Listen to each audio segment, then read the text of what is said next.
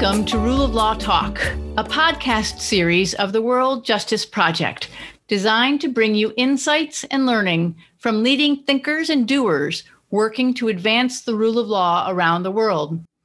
My name is Elizabeth Anderson. I'm the Executive Director of the World Justice Project, and I'll be your host for today's Rule of Law Talk. Our conversation today is held in honor of Law Day, celebrated by the U.S. legal profession every May 1st, to highlight the important role of law in the United States.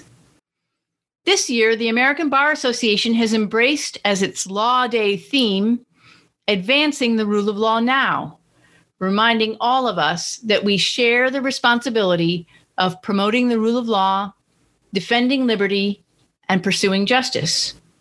In that spirit, the focus of today's Rule of Law Talk is an exciting new civics education effort, the Educating for American Democracy initiative, spearheaded by iCivics and dozens of other organizations and institutions, including the American Bar Association.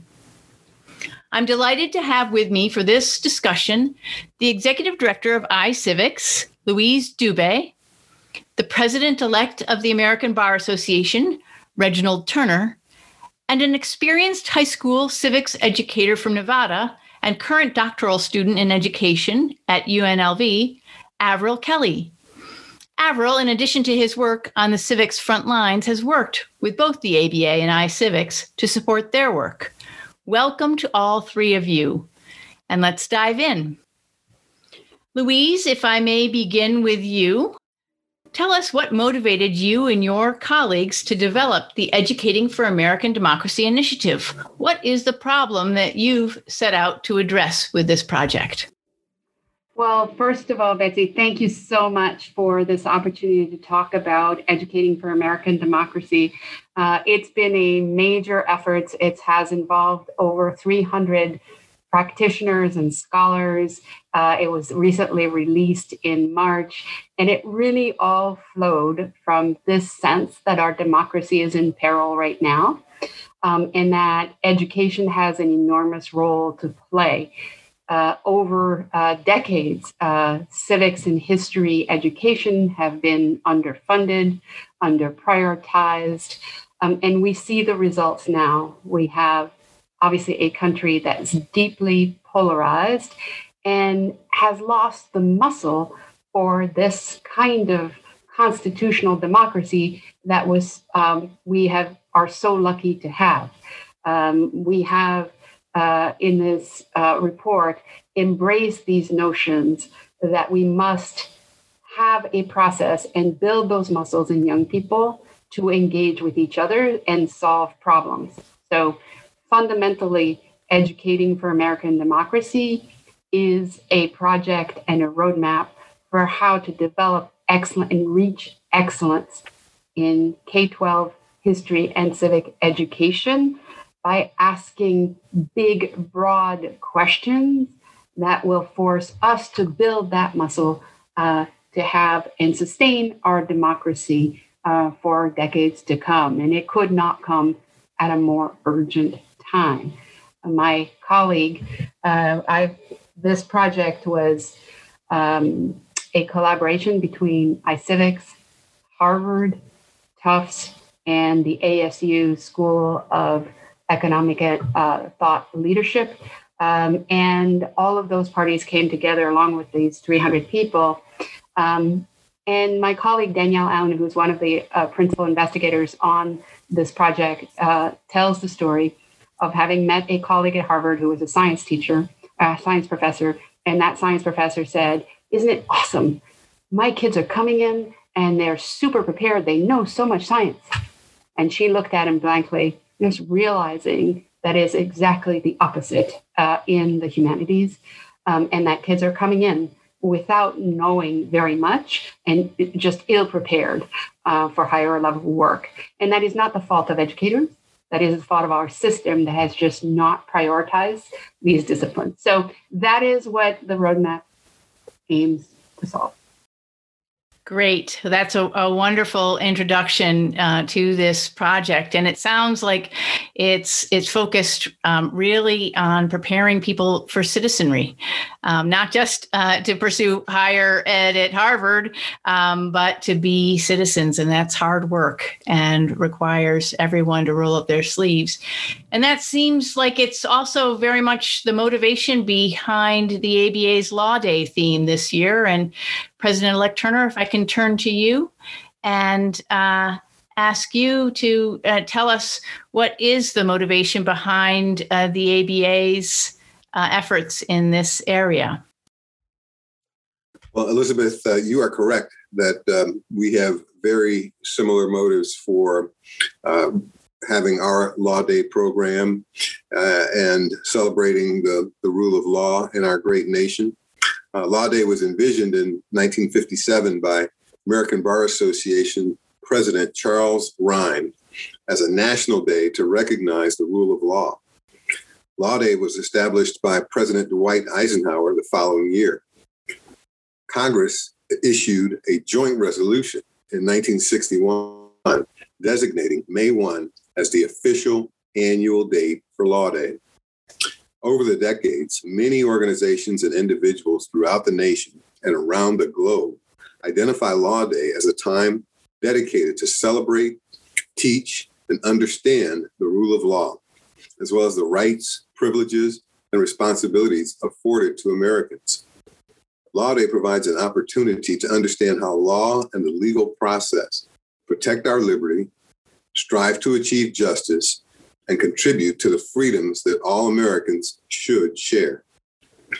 An annual theme is chosen to spotlight a particular aspect of the law or the legal process and the impact on our daily lives.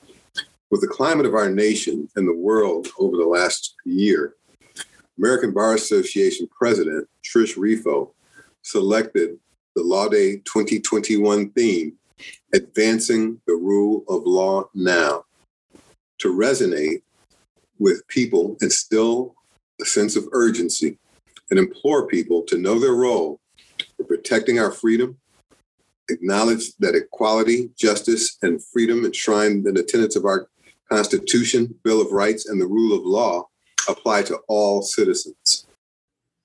Well, that's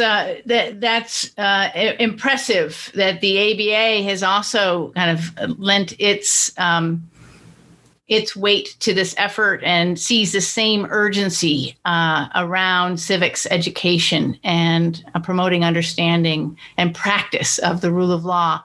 Avril, I'm very eager to hear the perspective from the classroom. Polling data points to growing distrust among Americans generally in their institutions of government, and it suggests that it's especially the case among young people. Is that what you see?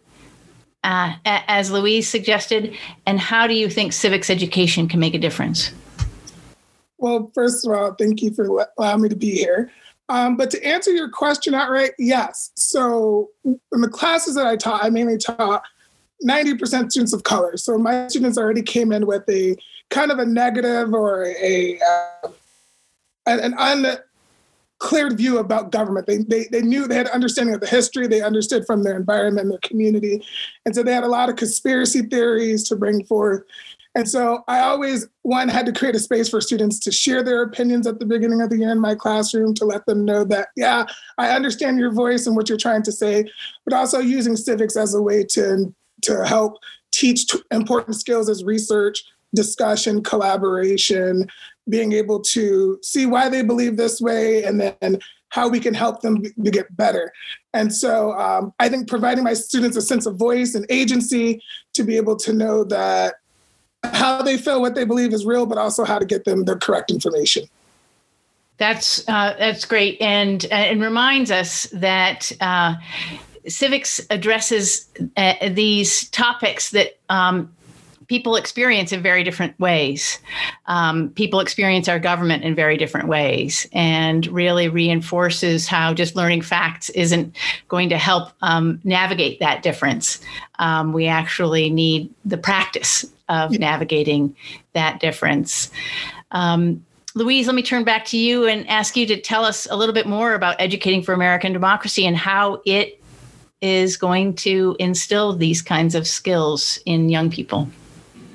I first want to build on what Avril is saying, and I think that it is a mistake to think of our history and our civic as a static thing. You have to look at it from the experience of a variety and very diverse perspectives, right? So I think that kind of muscle needs to be built as well. So the roadmap is obviously a K-12 guidance document. A lot of experts got together and tried to say, you, educator, school, district, state, take a look at this. If it's helpful to you, to try to focus on excellence and how to do that. It has several principles, but one of them is the multiplicity and the diversity of perspectives that need to be taken account as we learn about our history and our institutions. I think Avril is absolutely right that if you're an educator with a particular demographic in front of you, it will not work to simply state that something is. It's why is it this way? How do you relate to it? And how has it changed over time? And that's the kind of exploration that we'd like to foster in Educating for American Democracy's roadmap. I will say this is in no way a curriculum. That's really important. It's not something that you have to do. It's not a mandate in any way. It is simply there as guidance if you want to use it to improve your instruction by teaching from an inquiry perspective, also something Avril referred to. What we mean is to ask big, broad questions to which there may be many different answers. And we know we're polarized nations. There may be answers that are appropriate for certain communities and other answers. And clearly there are better answers and worse answers, but what we want is for people to ask these questions. So that's one. And so that means that the set of facts that are currently in state standards, much of the state standards in history and civics are just a set of historical facts. It is no longer what we need for this kind of generative constitutional democracy this today. So that's what we tried to lay out. It also blends history and civics together. That's very important. These are not separate topics.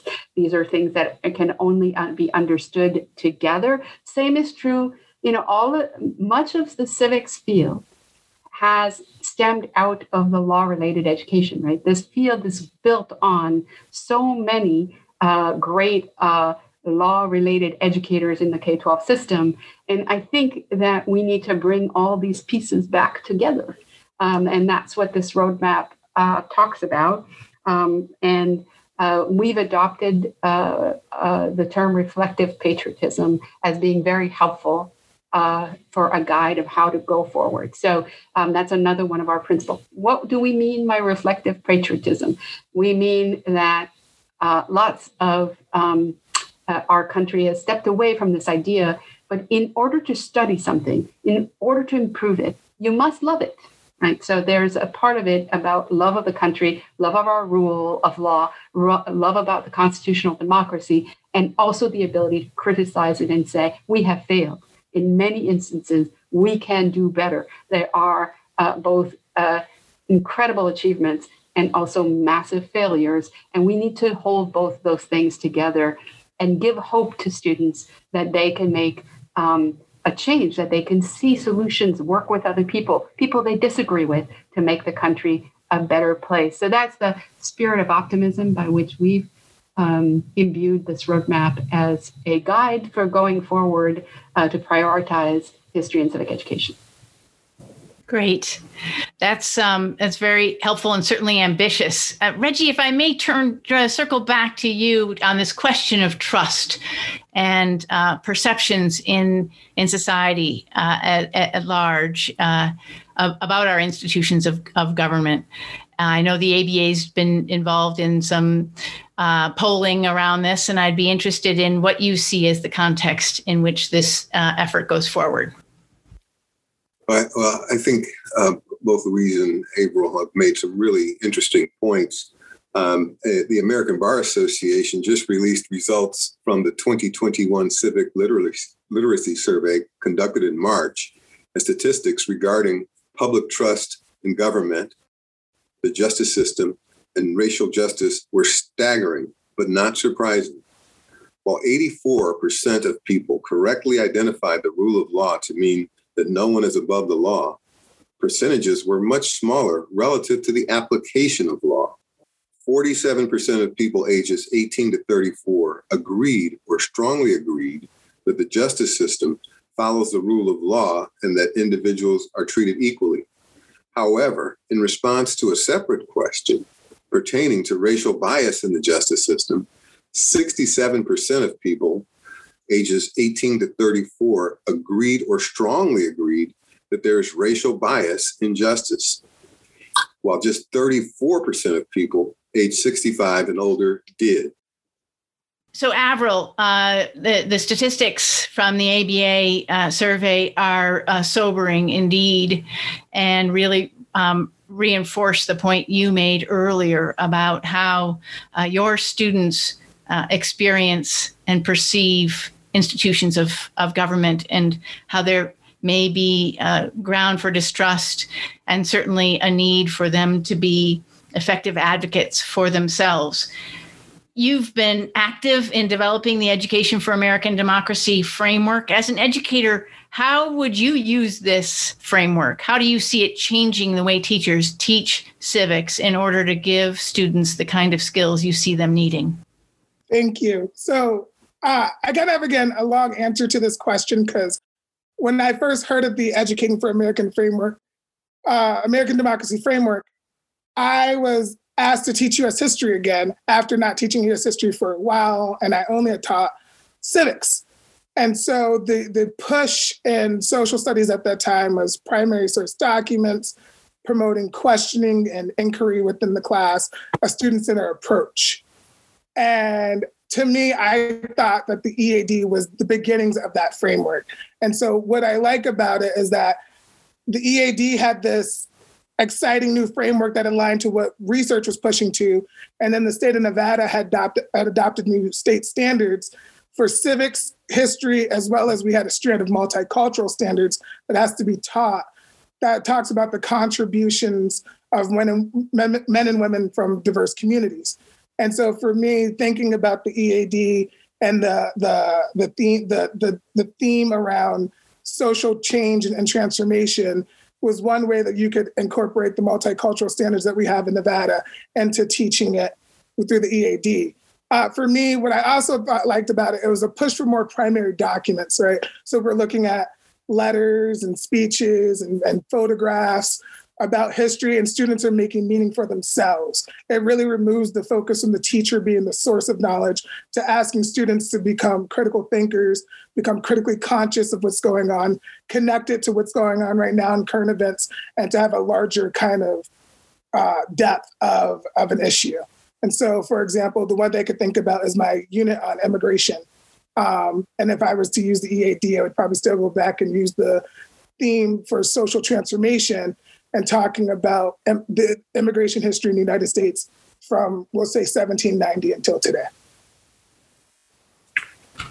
Super. I was a history major in college, and I still remember the light bulb moment that I had, and when I was first asked to look at primary documents and really think as a historian, as opposed to just be this receptacle receiving historical facts. And it was really change making for me in falling in love with history. And it's exciting to think about students today doing that with these new tools. Louise, the website for EAD is just so exciting. It's just chock full of resources and the kinds of primary materials that Avril is mentioning. And they seem to be contributed by dozens and dozens of organizations across the country. Tell us a little bit about how that's all come together, and maybe in particular, what role you see lawyers and bar associations playing in helping develop this new resource. So it's educatingforamericandemocracy.org, and anybody can access the site. The roadmap itself is interactive.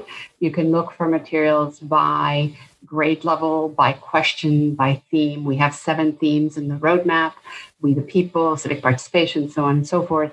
And you can search and get access to resources. We have 200 plus now. Our goal is to get to 1,000 by December and then some more. We've had quite a number of contributors. We've tried to represent a diversity of viewpoints and approaches to answer these questions. So it should be a rich resource for anyone teaching in the classroom. With respect to the second part of your question, I guess I'll tell you a story. I was trained as a lawyer and took some initial courses in tax law and learned the mechanics and so on, and then took a second course, and the professor walks in and he says, why do we have a mortgage interest deduction in this country? I'm like, well, this is not my job. I just read the code and I answer the question, right? So there was a challenge there that really left me reeling. I'm still thinking about it 30 years later, about what do you mean I'm supposed to think about this? Like, what is the purpose? How is this policy developed, and what was its impact? That's a really different way to look at law, right? And I learned a great deal in that session. And I think that what would be really wonderful would be for bar associations, lawyers, and others to think about ways to address these fundamental questions that we have. And particularly, I would say, the design challenges. So throughout the roadmap, there are 7 themes, as I said, but there are also 5 design challenges. And those design challenges pose fundamental tensions in our country. And one of them, which is why I told you this story, is asks, how can we support instructors in helping students move between concrete, narrative, and chronological learning, and thematic and abstract or conceptual learning, right? So we need both of these, which I've illustrated. But in law, I think it would be helpful to have a little bit more on that side to really grasp the multiple implications of these laws and rules in our country and how they're applied and what the impact of those. Some of this has a deep link with racism, and we need to sort of look at what that means and also take that up as a challenge for students to develop an agency with respect to evolving those laws. So that would be my challenge to the professor. Great. Well, Reggie, you heard it, the challenge to the Bar Association, to not just read the law, but ask why and how and to what end. Tell us how you react to that and about the ABA's role as an Educating for American Democracy champion. What does that mean and how you all are contributing to this initiative? And what role do you see for lawyers more generally in supporting civic education in the United States? The ABA is indeed a champion of EAD in education of American democracy in general, the rights, privileges, and responsibilities that are at the core of American democracy. The work of several entities within the ABA supports the goals of educating for American democracy, and our Division for Public Education has a daily mission to promote public understanding and education of the rule of law and justice system through programming, publications, and resources. To name a few, the preview of United States Supreme Court cases is a plain language, forward-looking summary of every case heard before the U.S. Supreme Court and geared for public consumption. Preview in the classroom is a toolkit that breaks down the cases for classroom discussion. Insights on Law and Society magazine is a go-to for teachers. The National Civics and Law Academy for high school students focuses on key civics and law-related education topics. And we've already talked about Law Day, which we observed this week. Avril has been a great contributor to many of these efforts, and we thank you for your insights and perspective that you bring from the classroom setting. The Civil Rights and Social Justice section of the ABA also does great work in the EAD arena. They will soon launch the Civil Rights Civics Project, which is a campaign rooted in outreach to students and teachers that answers questions via video and FAQs submitted by students. There are always legal services and pro bono efforts underway by the American Bar Association as well. The ABA also has a Rule of Law initiative known as ROLI, where we have programs in more than 50 countries to promote access to justice, human rights, and fundamental freedoms on a global scale. Lawyers who work on EAD should help to ensure that the next generation understands our democratic principles, has respect for our nation and each other, protects our republic's democratic values, and practices active citizenship. Great. That was a great list of resources. We'll be sure to post those to the podcast site so that people will be able to access them as well. Let me wrap up our discussion by circling back to the theme of Law Day, advancing the rule of law now, and ask you to reflect a moment on this concept of the rule of law and how EAD might help us impart better understanding about this quite complex idea. It's the mission of the World Justice Project to promote the rule of law around the world. We do that every day. And one of the things we do is we survey people around the world about how they are experiencing their governments and how they experience the rule of law.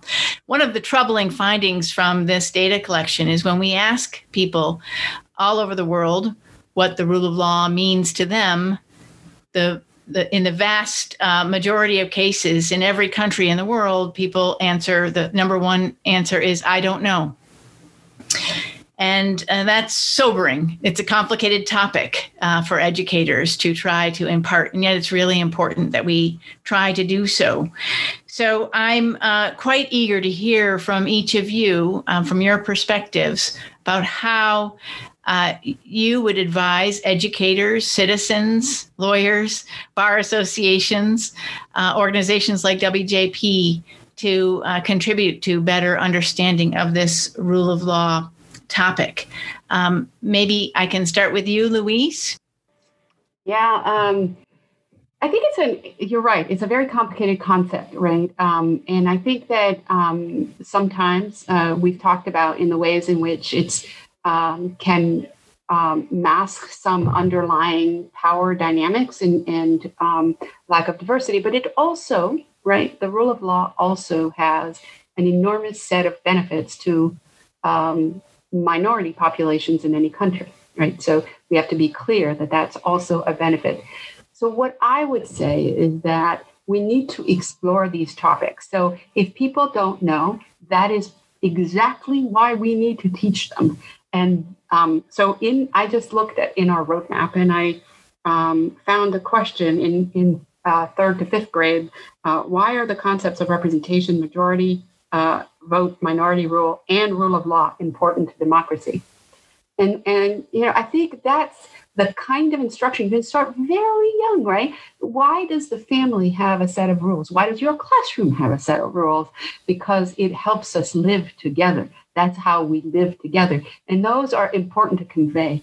And then you build on that foundational knowledge to get to more and more complex applications of the rule of law and but you tie it back to the sense of fairness, working in groups and build those concepts over time. So that is what I would suggest. Great. Yeah, we spent a lot of time defining the rule of law and advocating a definition, but I think what you're suggesting is maybe also important is supporting the practice of rule of law and learning by doing in the classroom. Avril, may I turn to you for concluding thoughts about how you would teach the rule of law? Yeah, sure. I actually have to agree exactly what Louise said, right? Starting at a young age, showing the students specific examples in their everyday life of how the rule of law shows up. And then the other thing I would also understand is that it's a molding definition, that it's always kind of ever changing, and understanding that it's okay to be in that situation. And so if I was thinking about it for my own classroom, like I would teach the concept. I think iCivics has a great lesson actually on the rule of law that you could usually use in your classroom, right? To just get the students to talk about it. And then Reginald mentioned it about the preview in the classroom. They have great court cases that are curated for teachers, that have snippets, that has an explanation of both sides, the plaintiff and the defendant, that teachers could use to showcase, to teach the rule of law, how it's looked like in the United States Constitution. So there are multiple activities that you could do in order to do it. And that's just some of the ways that I would approach teaching the rule of law. Super.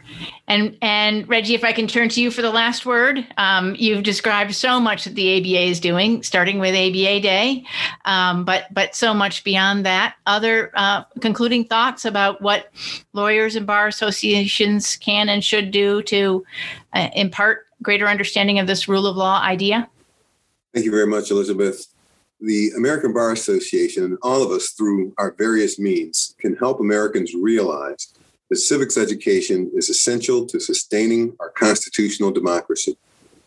The habits of the mind, as well as the habits of the heart, the dispositions that inform the democratic ethos, are not inherited. As Alexis de Tocqueville, 19th century historian and author of Democracy in America, pointed out, each new generation is a new people that must acquire the knowledge, learn the skills, and develop the dispositions or traits of private and public character that undergird a constitutional democracy. Those dispositions must be fostered and nurtured by word and study and by the power of example. Democracy is not a machine that would go of itself, but must be conspicuously reproduced one generation after another. Wow. Okay. Well, we are inspired, I think, to take up this effort to practice what Louise has described as reflective patriotism, and to develop this disposition, this rule of law disposition that Reggie urges us to embrace. Thank you, the three of you, so much for this stimulating discussion, and even more so for the important work that you are doing to advance the rule of law and to strengthen civics education in the United States. Happy Law Day to all of you and to our listeners.